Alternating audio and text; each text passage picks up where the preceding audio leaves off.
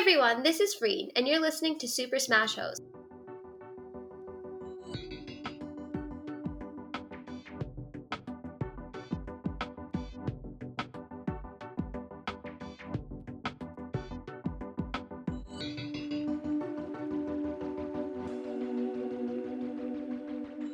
The podcast where we smash the patriarchy one episode at a time.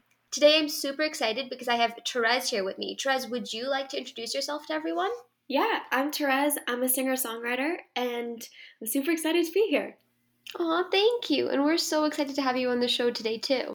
Okay, so let's talk a little bit about your music. You said you're a singer-songwriter. Can you tell me what kind of music you perform? Yeah, so as an artist, I do pop music, but I actually started in the industry as a songwriter, and so I predominantly started songwriting for country artists, and now I write for country and pop and K-pop and kind of a whole mix of things. What? I didn't know that you started off writing for country music. You know what? You're from Calgary. That doesn't surprise me that much. Yeah, and I actually started completely within country and thought, okay, this is kind of the route of least resistance in being from Alberta, and was making a good old attempt to become a country artist, but it just wasn't authentic for me, and I'm really glad I ended up never fully releasing any country songs, but I played a lot of country events and performances. Wow, that's crazy. And for people who aren't from Canada or who don't know, Calgary, which is where I'm from, and Alberta in general, is kind of like considered the Texas of Canada. So it's like got a lot of country influence here. That's insane. Looking at your page and looking kind of at your aesthetic, the music you put out now, I would never have assumed that you had a country background. Yeah, it's really funny because I spend a lot of time in Nashville still writing for country artists.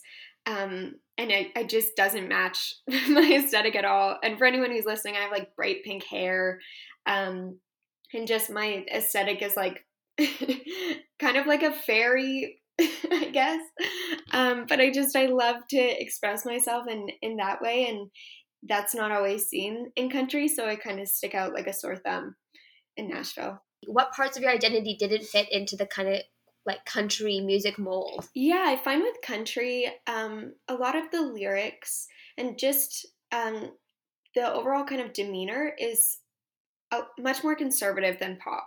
Like, I think you think of something like WAP, and that's like a really great example of just how diverse pop can be. Whereas country, I think they're still working through being able to really just say what you want to say and not have it impact your career in a massive way, which I find kind of odd because it's art and it's supposed to be expressive. So for me, I really found just so much freedom in pop where I could say whatever I wanted to, and it could be funny or it could be serious or it could be maybe a little bit controversial, but there's still space for that. Whereas country, it's just not as widespread yet. Mm-hmm. This reminds me of something, and this might be a tangent. You might not have any reference to what I'm talking about, but have you seen Bo Burnham's bit on country music? Yes. Yeah. Yeah, this conversation really reminds me of that, and it reminds me also of like kind of this idea that a lot of country music is filled with very like misogynistic overtones, and that's very opposite from kind of the brand and the persona that you have now. So how was it? Like, was there ever an internal struggle about kind of writing about these things that you were like, oh, like I don't know if I would say that in a song? Yes. And there's been a few sessions where it was I was writing for another artist, and I don't want to like put them on blast and say what we were writing about, but because they might hear this and be like, okay, Therese, that was not subtle at all. Um but but there's just in particular one session that's coming to mind where they wanted to use a term that was referring to women in a way that I don't agree with, and I really had such a struggle of like, okay, am I a professional right now and I'm just a songwriter in the room and I'm just here to write the song, or is this something that I really want to lash back at and say, no, I don't feel comfortable with this? And I was having such a internal struggle while in this writing room while trying to do my job. And I did end up saying something. I was like, I really don't feel comfortable saying that. Like, are you sure that's what you want to say? And it was actually a female artist that was using a term. Sorry, I feel like I'm trying to be so mysterious. Everyone's like, what was the word? But and I did bring it up to her, and she's like, no, I really feel strongly about this. And I was like, if you feel strongly, then we will do our best. But I really felt so nasty about it afterwards, just because it was something I would never refer to anybody as. And I mean, again, I'm being mysterious just to kind of protect that other writer and the other writers in the room. It wasn't anything that was extremely derogatory, but it was a term that I was like, I don't want that to catch on. I don't want that to become a thing. Mm-hmm. No, and I appreciate the discretion, right? But that's really interesting. I think a lot of people who listen to music might not automatically think of music as being this political thing. And what would you have to say about that? I know you have maybe not political overtones in your music, but they are probably something I noticed a lot about your work is that you do really kind of fuse your activism into your music, particularly, you have these TikTok originals, one of them, which was really, really famous. Don't be polite to men who creep you out. Mm-hmm. So how does that infuse music? And do you think it's kind of the music genre in specific, or certain artists are more political? I think it's certain artists and it's certain art in general, because musicians are human too, and they like, that's such a silly comment, but they're going through ups and downs and their own relationship with gender and with politics and everything that could influence their career. It ebbs and flows. And so I think there's certain times when artists feel more inclined to discuss politics within their music, and other times when they want to release something that's kind of light and bubbly. Especially during this pandemic, it's been kind of heavy times, and so it's something that people can just dance to and enjoy. I think Dua Lipa is a really great example of that, and she mentioned that when she was promoting this new album, Future Nostalgia, that she was hesitant to put it out during the pandemic because it's such a heavy time and so many people are struggling. But ultimately, she decided to put it out because it's a dance record, and that's really what we need. And so um, I think it kind of comes in and goes with everything. I really just love to put everything into art.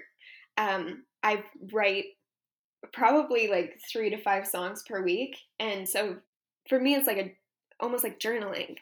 Um, and so I'm not, obviously not all of those songs are shown to the world, um, but I just love to infuse whatever I'm feeling that day. And sometimes it's very politically driven, and sometimes it's more on the emotional, personal side.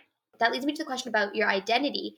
And something I thought really was interesting was that you're a queer Métis woman um, in the pop industry. So can you tell me a little bit about what that was like, what it was like breaking into the industry, what it was like even just growing up as somebody who aspired to get into music? Did you ever see yourself represented? Yeah, well, I very recently came out to my family. It's funny because I started to come out to my family. I told my mom, and her response was like, "Wow, like I'm so surprised." I was like, "I thought everyone knew." Like, I just didn't say anything because I thought everyone knew. So I've really been coming out over the course of like 5 years. Um, and so I think when I was younger, I just hadn't fully accepted that side of my identity yet. But growing up, I mean, I've always been like such an Avril Lavigne fan, and I one thing I absolutely adore about her, and I think now we're seeing a similar thing with Billie Eilish, is just this breaking the mold of what a quote unquote pop star needs to be. And so I think seeing someone like Avril Lavigne was so cool because it was like, oh, I can be whatever I want to be because Avril Lavigne is just being herself. Um, and again, I think we're seeing that with Billie Eilish, in just that she completely has her own lane and her own aesthetic and her own sound, and it's so unique to her.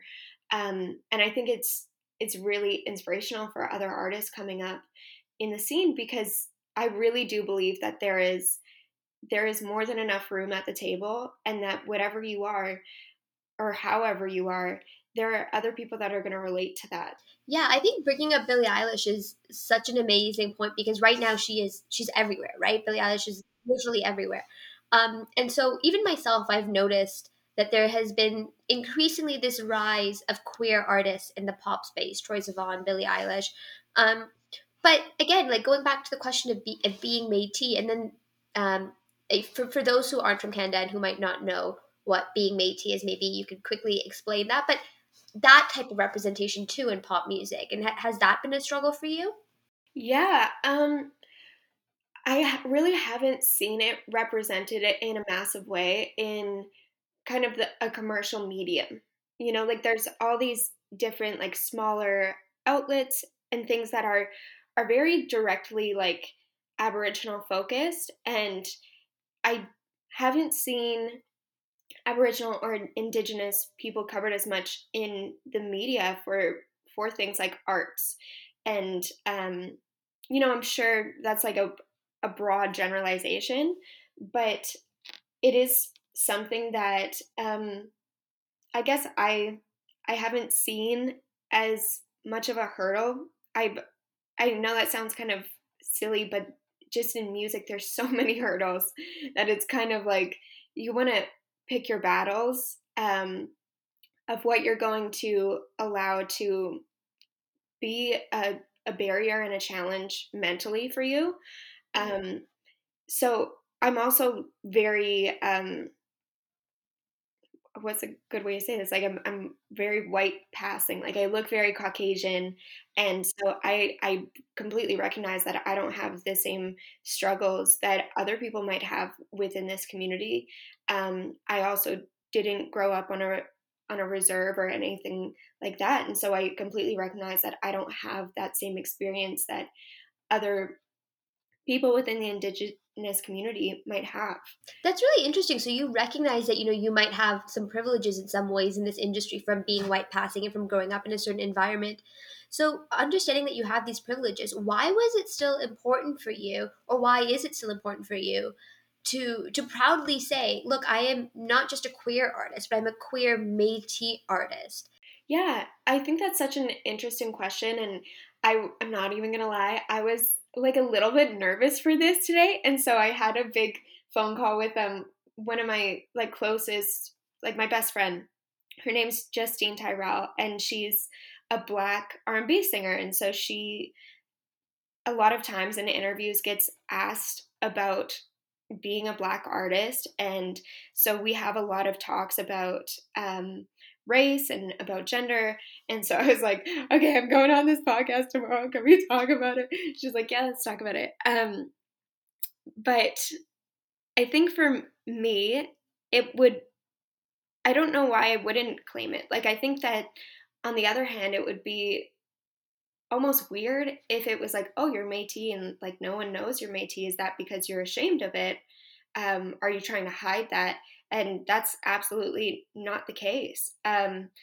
My grandparents have done so much within this community, and they're so passionate about it. And when I was younger, I didn't really realize, I guess, the importance of it. I wasn't that interested in it.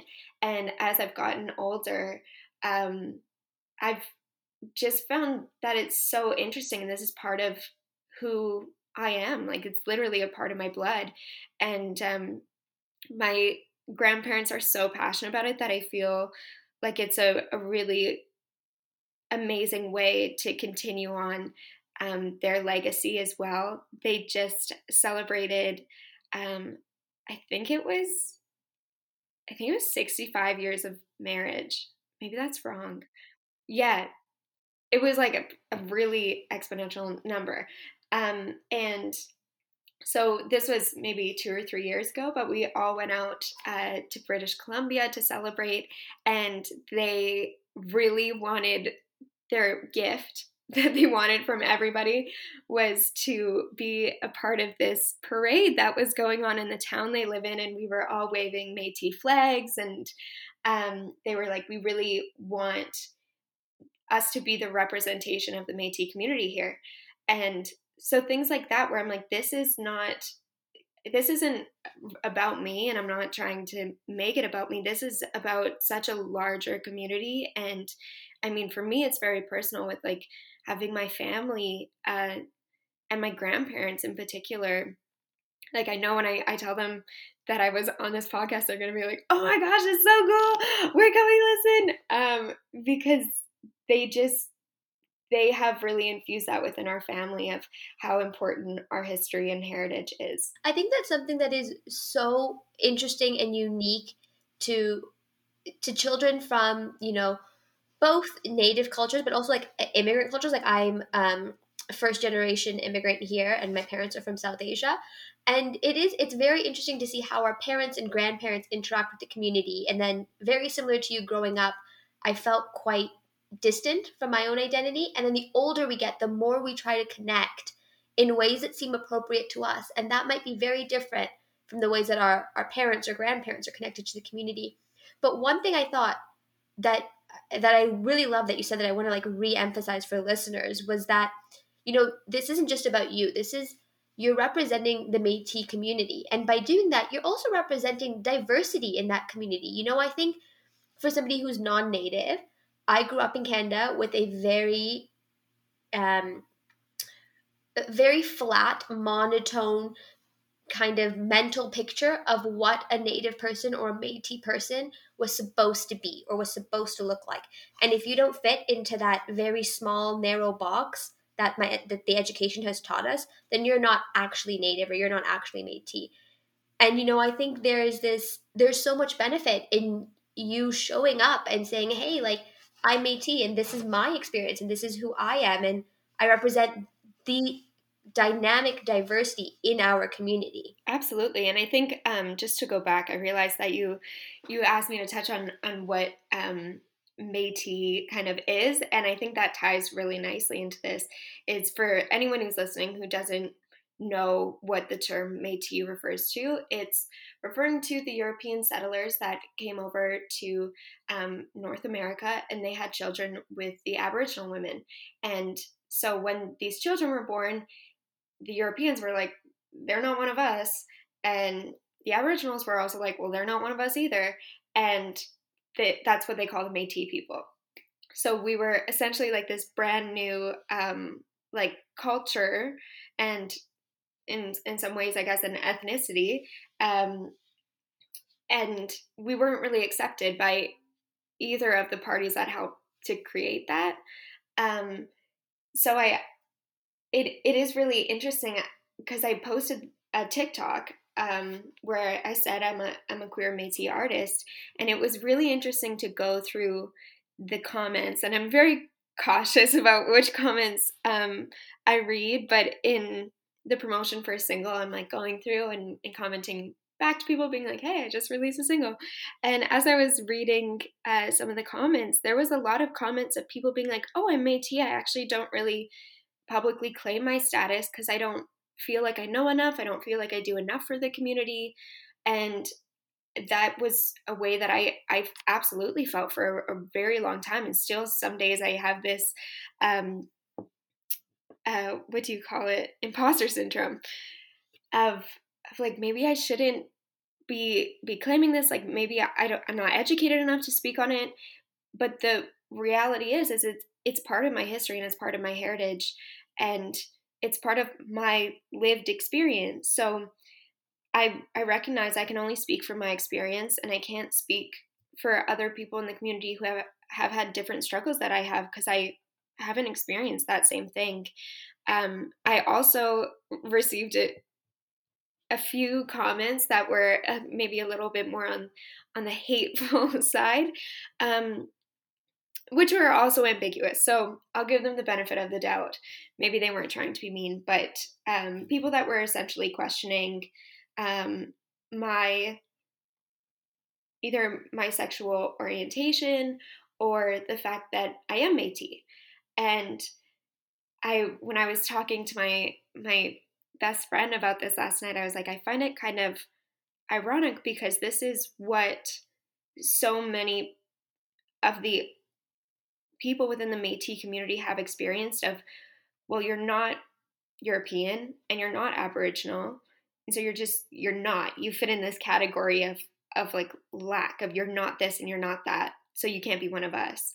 And so having people essentially be like, no, you're not, you're too white passing or you don't have the look is really interesting because I think it pulls on a lot of the parallels that maybe I haven't experienced being more involved in that community, but that so many Métis people do experience. Yeah, that is so interesting to me. You're not white enough to be white. You're not Aboriginal enough to be Aboriginal. And you're not neither of those enough to be Métis. Like, that's the logic. And it is interesting because it's obviously like they don't have my historic record of my family's heritage, so they're only assuming that based off how I look.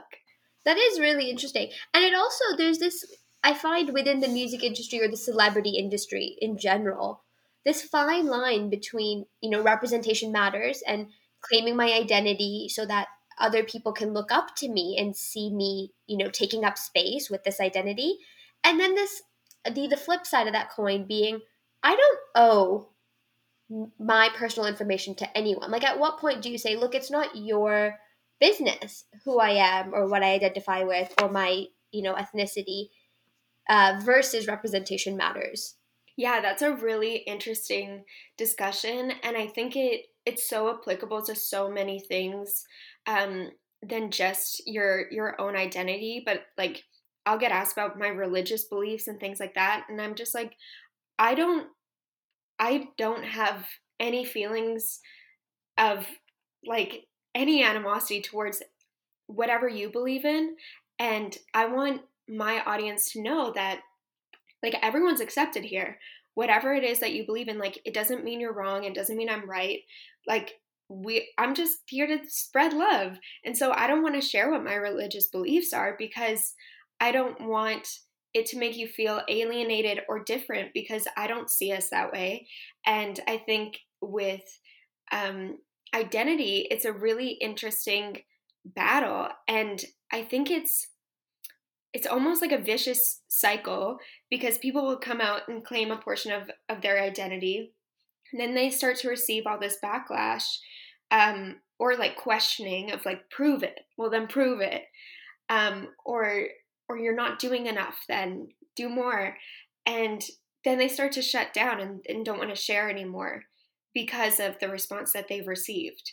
So um, it's almost like the shutdown comes from in response to, oh, maybe people don't want me to talk about this, maybe that was the wrong move, or okay, maybe I'm not doing enough for that community, I don't really want to be a part of this conversation anymore that is trying to be hateful towards this identity that I'm claiming.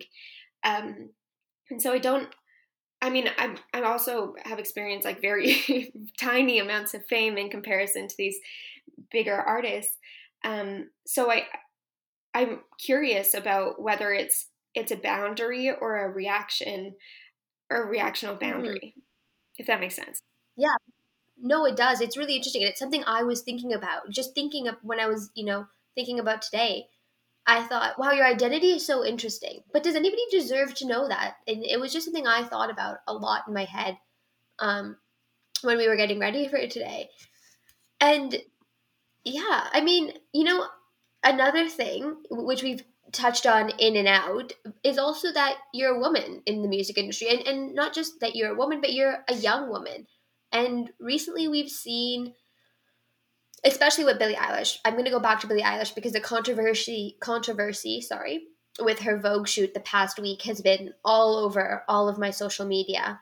Um, But this specific idea about how young women in the music industry are meant to act, we saw this a few months ago when we were going back to Britney Spears' experience in the early 2000s. Have you had any of that kind of, as a young woman, I need to act in a very specific way, that line between innocence, sexuality, whatever it is, to appease a certain audience about who you are? Yeah, I think that's such an interesting conversation. I haven't struggled with that as much in the public eye as I have, I guess, behind the scenes.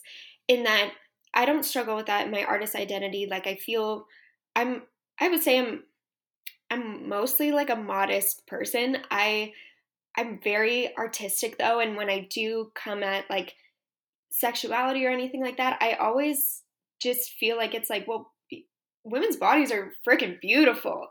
So like let's make this like an artistic piece, and I guess I come at it more so that way. I'm not as into like posting bikini pictures.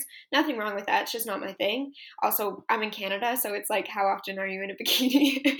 But behind the scenes though, I feel like I have had to be very mindful of how I act in situations, honestly because of safety, of where is that line between, okay, I'm being charming, okay, we're getting a little too flirtatious, or I'm being sweet, I'm being innocent, um, and this person's perceiving it as sexual and they're making advances based off that. Yeah, like I'm just trying to think too in my head. I mean, it's such a weird time being a teenage girl, young 20s girl, young woman at any point, whether or not you're in the public eye, whether or not you're in these types of industries that are trying to exploit your cuteness or sexuality.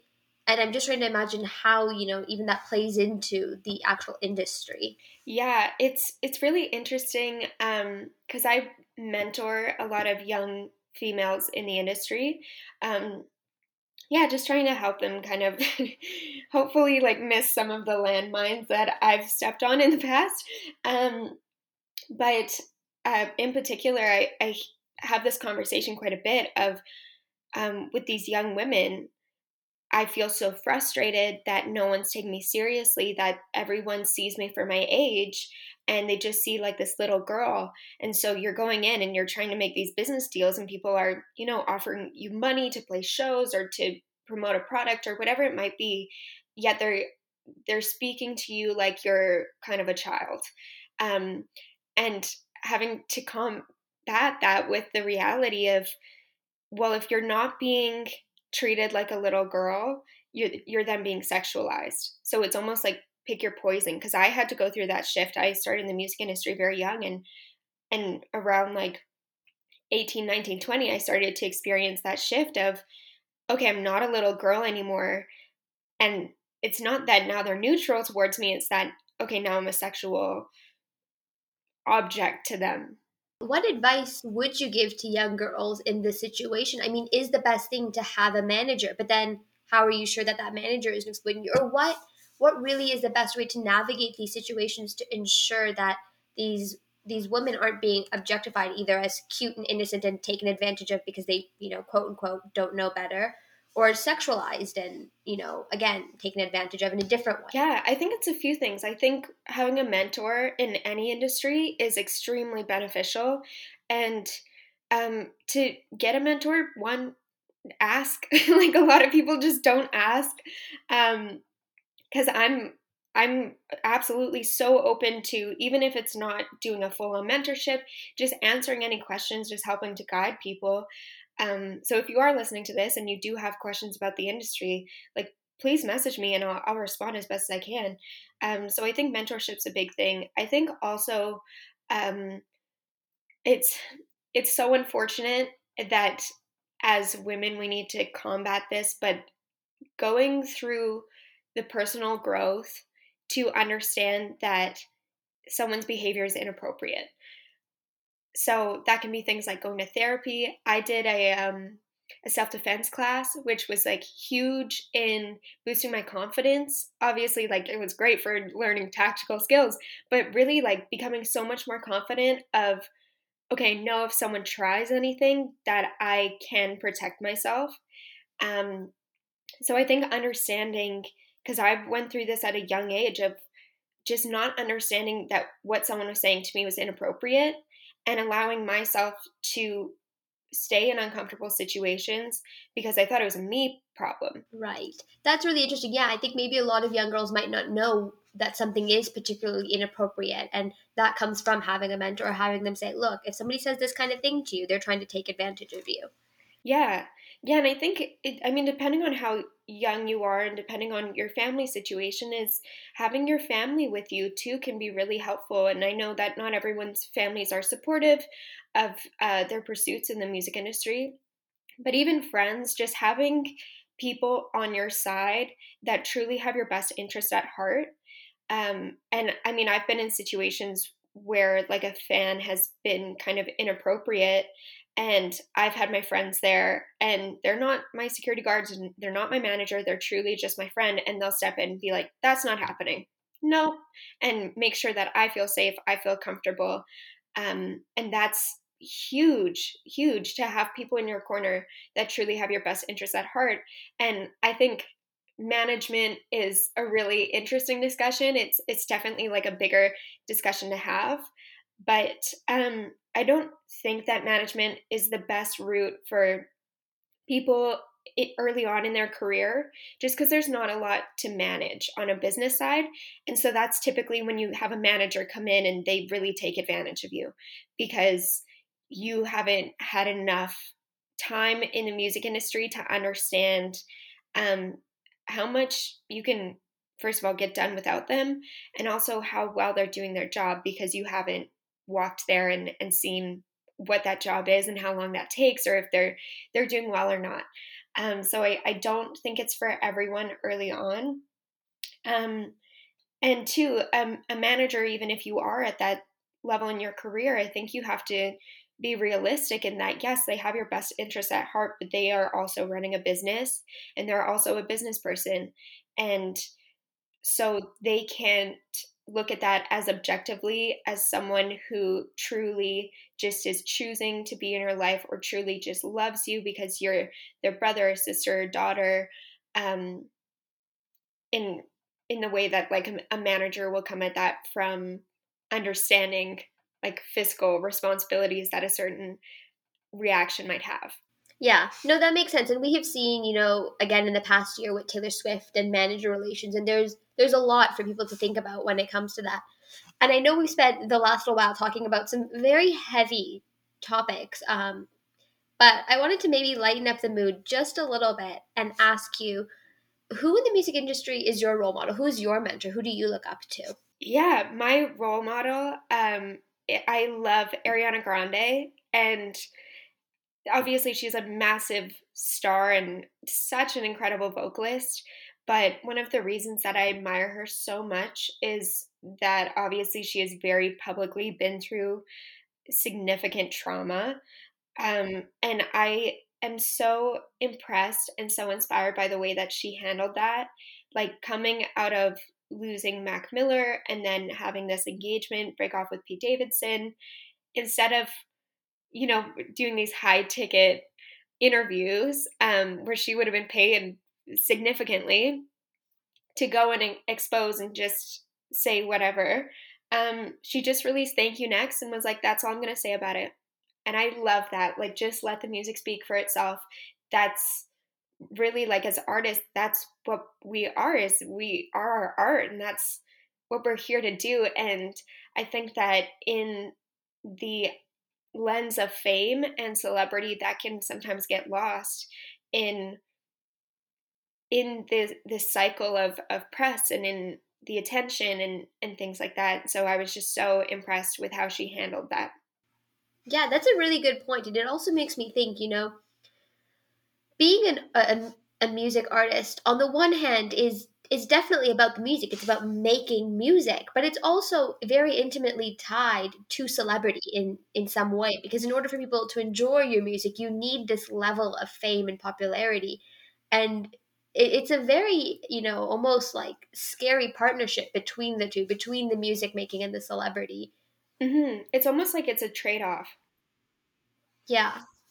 That's a good way to put it, a trade-off. I also just wanted to ask you, where do you see yourself in a year from today? What are your big goals for the coming year? Yeah, well, I'm going to be releasing my first EP in the summer, which I'm really excited about. Which it's like a small album, so about 8 songs. Which I'm really excited about. I also, during the pandemic, I was a part of this program called the Equity X program, which was in partnership with SOCAN. And um, it's this incredible program to close the gender disparity within music production, because I think it's only 2 or 3% of all music producers in North America are women. And so this program was in particular to educate and train women on how to become music producers and start producing their own music. And since then, I've gone on and I'm just about to finish up my second mentorship in music production. And I'm really excited because I'm co producing my EP, and this single that just came out, This City, was also my first co production credit, which means that I worked with the producer and help produce it, which is really exciting for me because it's a route that I don't think I would have gone down if it wasn't for the pandemic. It's just such a learning curve and such a different route, that I probably just wouldn't have made the time to have pursued that new skill. But I'm really excited about that. I would love to get to the point over the next year where I can be fully producing my own music. So start to finish, I'll write it, I'll sing it, and I'll produce it. Yeah. Oh my gosh, that's first of all amazing. Congrats. And I'm just thinking back to, how we started this episode when you said, yeah, I started in the music industry as a writer. And now you're writing, singing, and producing, just as you said. So that's amazing. Like you're really wearing all of the hats. I think that's like I can't explain to you how amazing I think that is. And it's just it takes a lot of hard work and dedication, but it also shows your commitment, that you really know the inside out of each aspect of this and you are putting out that music start to finish, which I think is incredible. And I want to give you a chance to talk a little bit about your single that just came out. Please tell me about it. Yeah. Well, first of all, thank you so much. That is so kind of you. And I think it's so incredible when, how do I say this in like a way that doesn't sound super narcissistic? It's fe- um I guess in that it's so nice to receive accolades on skill and talent rather than appearance. I think that especially with social media, it's like I so appreciate everybody's love, but those comments about like someone's intellect or someone's skill or someone's talent, they are so meaningful because they're not heard as much in comparison to like physical vanity based things. So I want to say thank you. That I really do appreciate that. Um, and yes, this new single. So my new single is called This City. Concrete heartbeat. I need some love. I need some love. Street lights, midnight. I'll call you up. I'll call you up. 'Cause this city makes me think of you when I'm on my own. It's so new, except for you, and you feel like home.